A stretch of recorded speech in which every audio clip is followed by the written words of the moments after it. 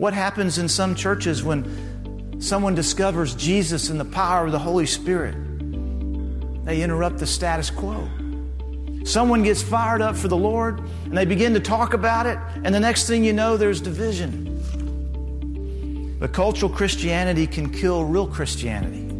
The personal relationship with Jesus gets lost. People get wrapped up in all the programs of the church, or the color of the choir robes, or the way the pews are padded, or what happened to the picture of Grandma Bertha out in the foyer.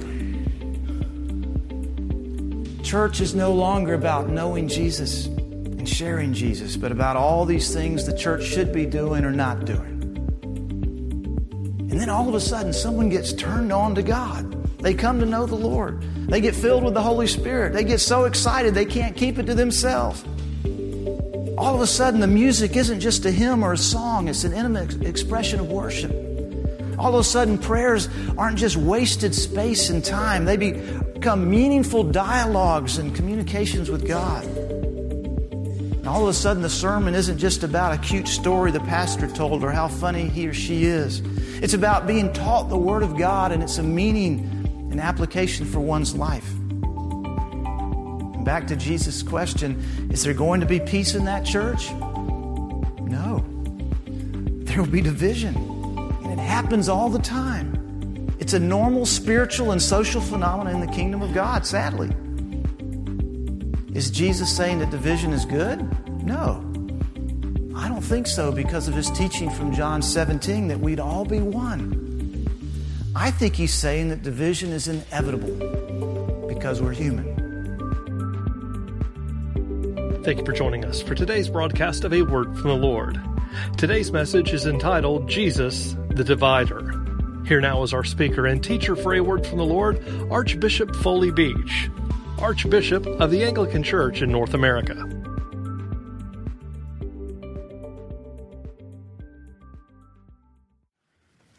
A children's church teacher asked the children as they were on their way back from the service, "Now, why is it necessary to be quiet in church?"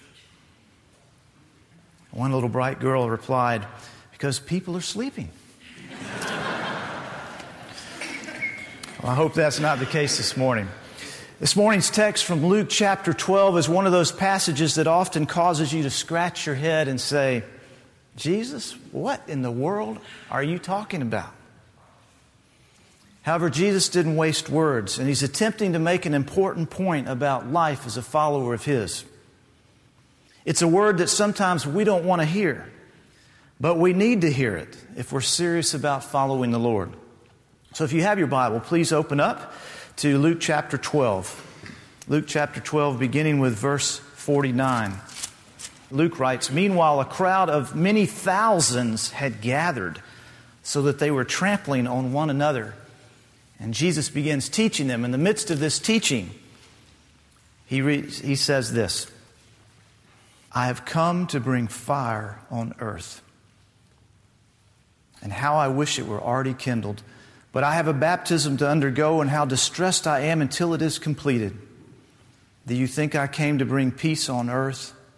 No, I tell you, but division. From now on there will be 5 in one family divided against each other, 3 against 2 and 2 against 3. They will be divided. Father against son, and son against father, mother against daughter, and daughter against mother, mother-in-law against daughter-in-law, and daughter-in-law against mother-in-law.' Then he said to the crowd, 'When you see a cloud rising in the west, immediately you say, it's going to rain,' and it does. And when the south wind blows, you say it's going to be hot, and it is. Hypocrites, you know how to interpret the appearance of the earth and the sky. How is it that you don't know how to interpret this present time?" Jesus begins in verse 49 with what I call the fire of persecution.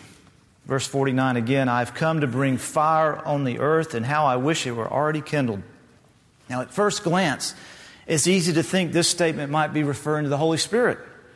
I mean, after all, we now know from Acts chapter 2 that on the day of the Pentecost, the Holy Spirit descended in tongues of what? Fire.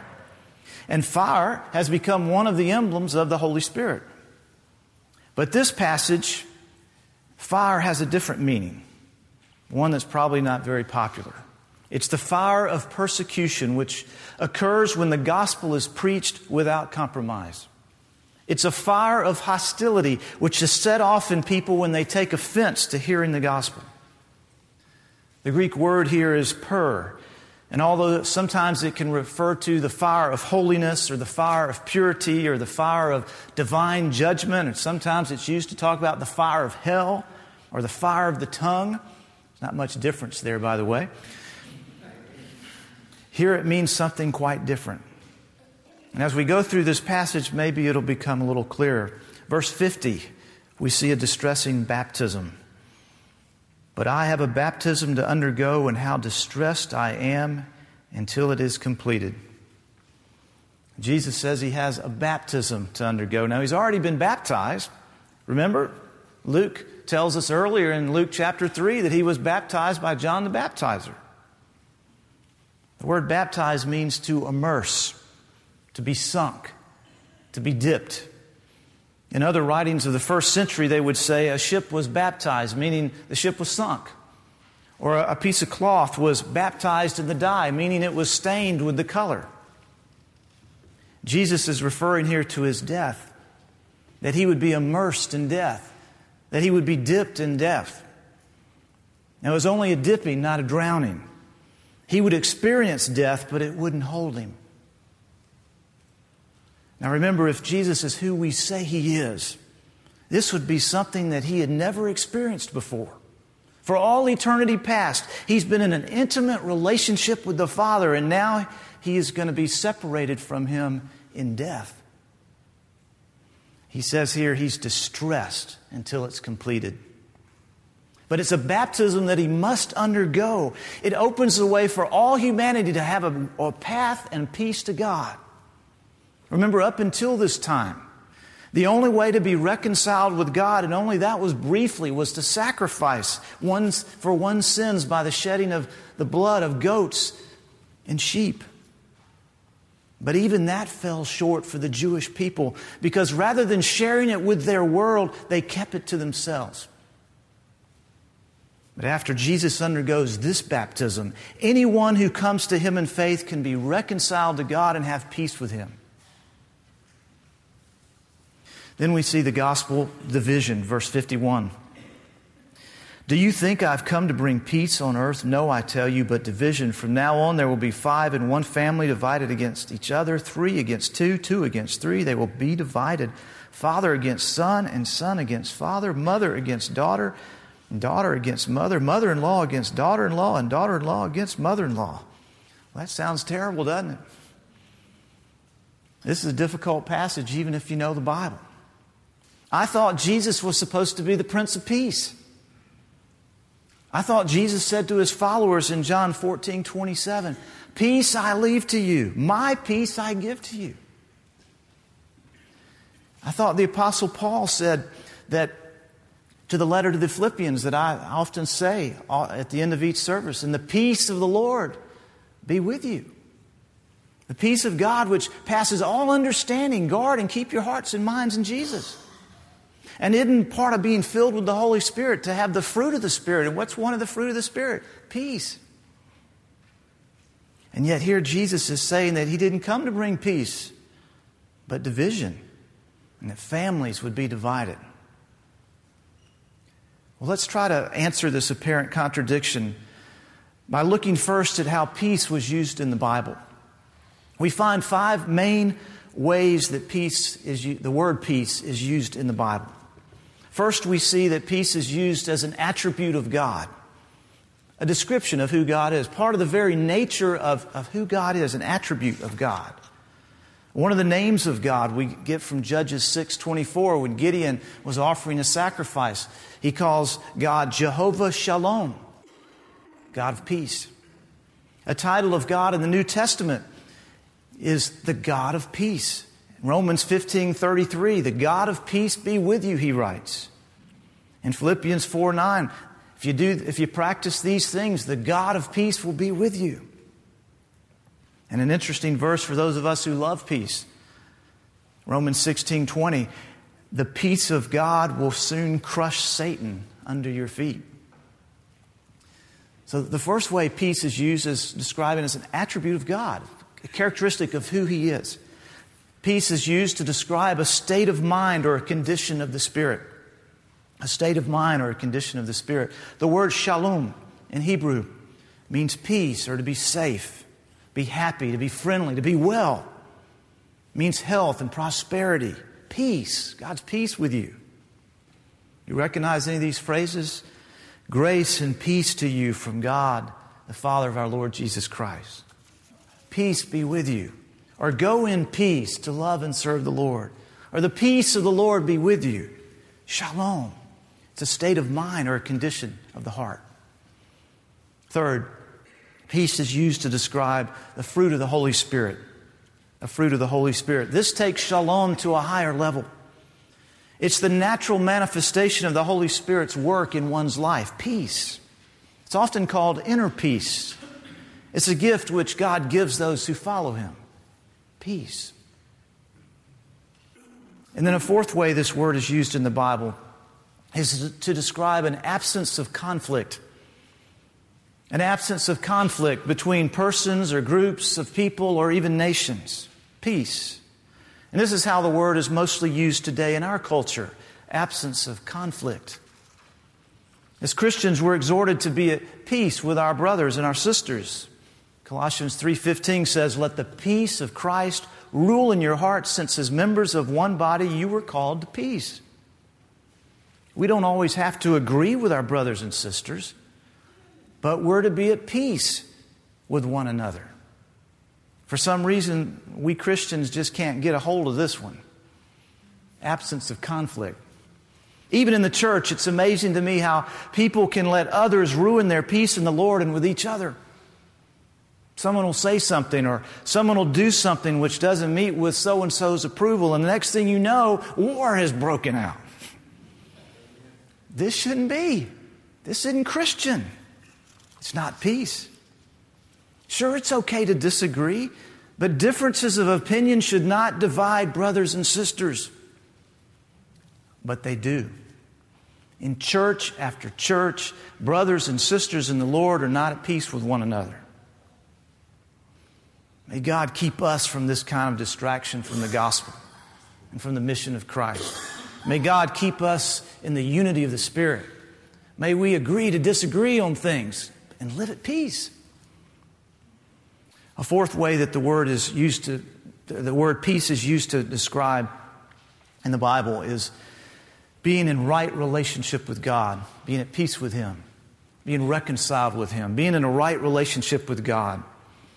Paul, in his letter to the Ephesians, says it the best. In Ephesians chapter 2, beginning with verse 13, he says, "But now in Christ Jesus, you who were once far away," he's speaking of the Gentiles here, "you who are once far away have been brought near through the blood of Christ, for He Himself is our peace, who has made the two one and has destroyed the barrier and the dividing wall of hostility by abolishing in His flesh the law with its commandments and regulations.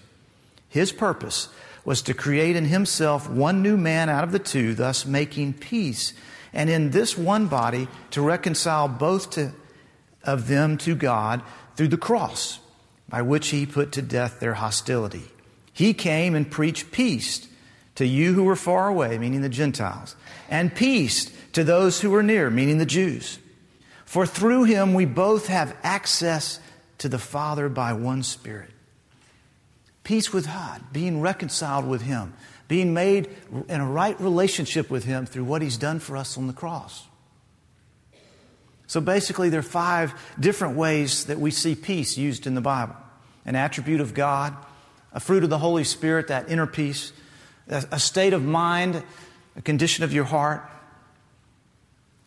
an absence of conflict, whether it's between people or nations or individuals, and then being in right relationship with God through Jesus.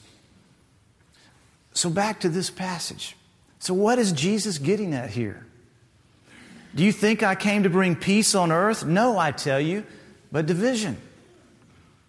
It's my humble opinion that Jesus is saying here, do you think that I came to bring absence of conflict on the earth? No.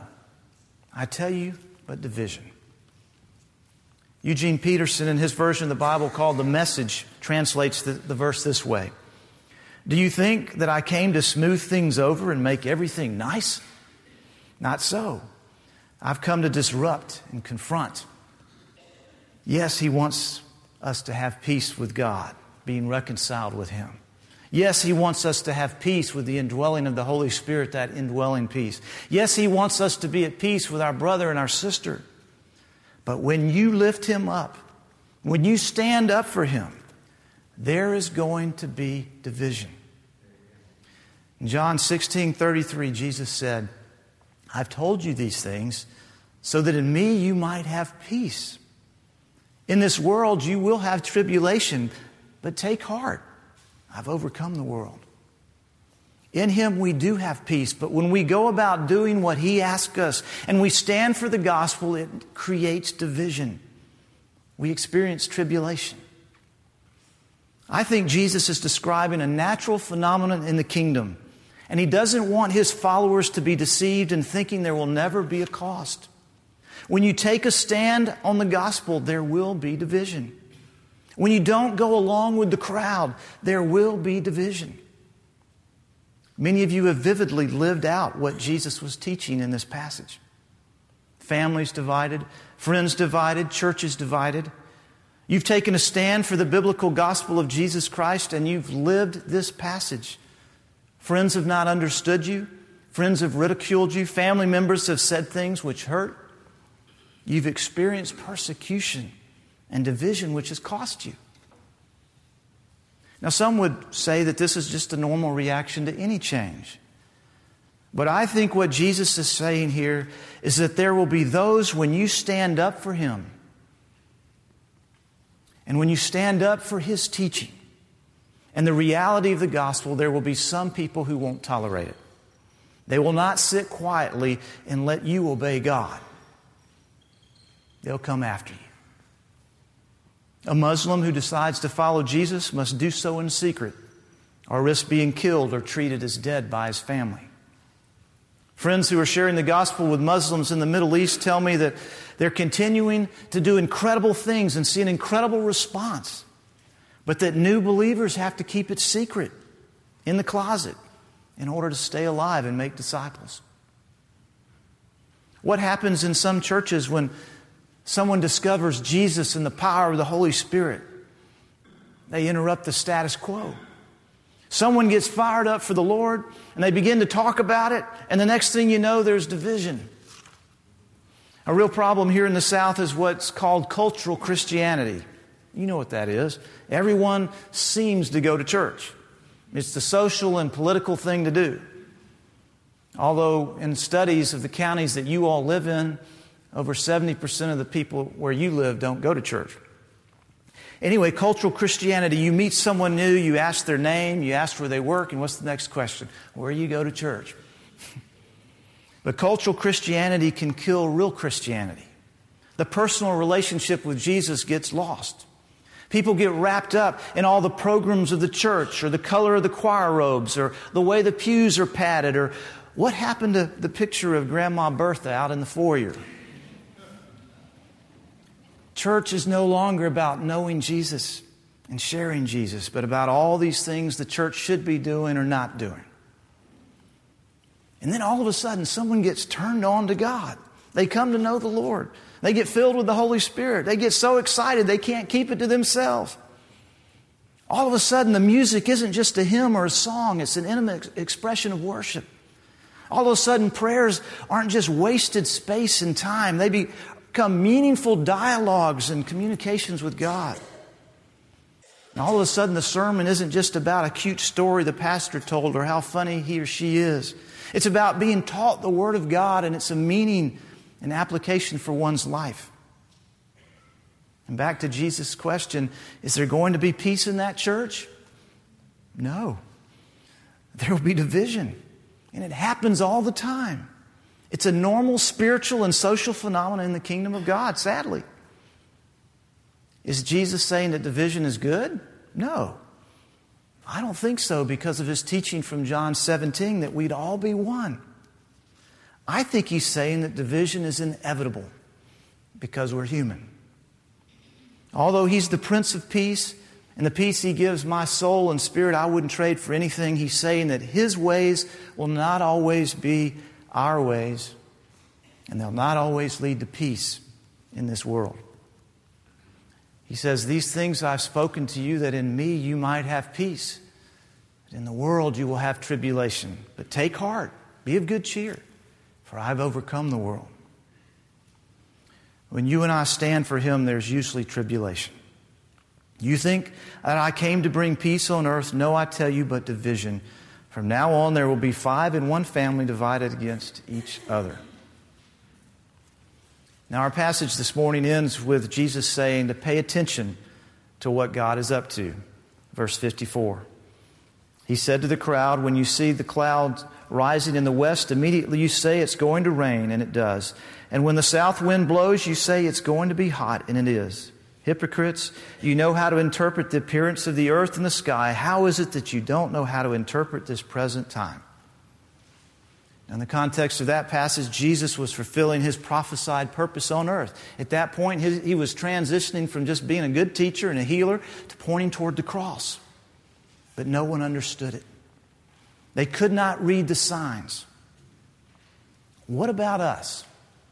Can we read the signs of what God is up to in our world, in our time? Can we tell what God is doing in our country? What about our church? Can we tell what He's doing? Am I a part of what God is doing? Or am I reacting to what God is doing, creating conflict and division? You see, I don't know about you, but I try to follow the Lord, but sometimes I can mess it. I get wrapped up in my agenda, my way of doing things, and I miss God. And sometimes the people in the church do the same thing. The Lord begins to lead or to direct, and we're over here just, trucking away, doing our own thing, and we miss God. We miss the Holy Spirit, and we create division. Pay attention to what God is up to. You don't want to miss Him.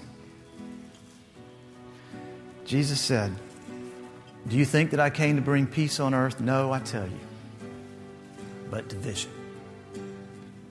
Amen.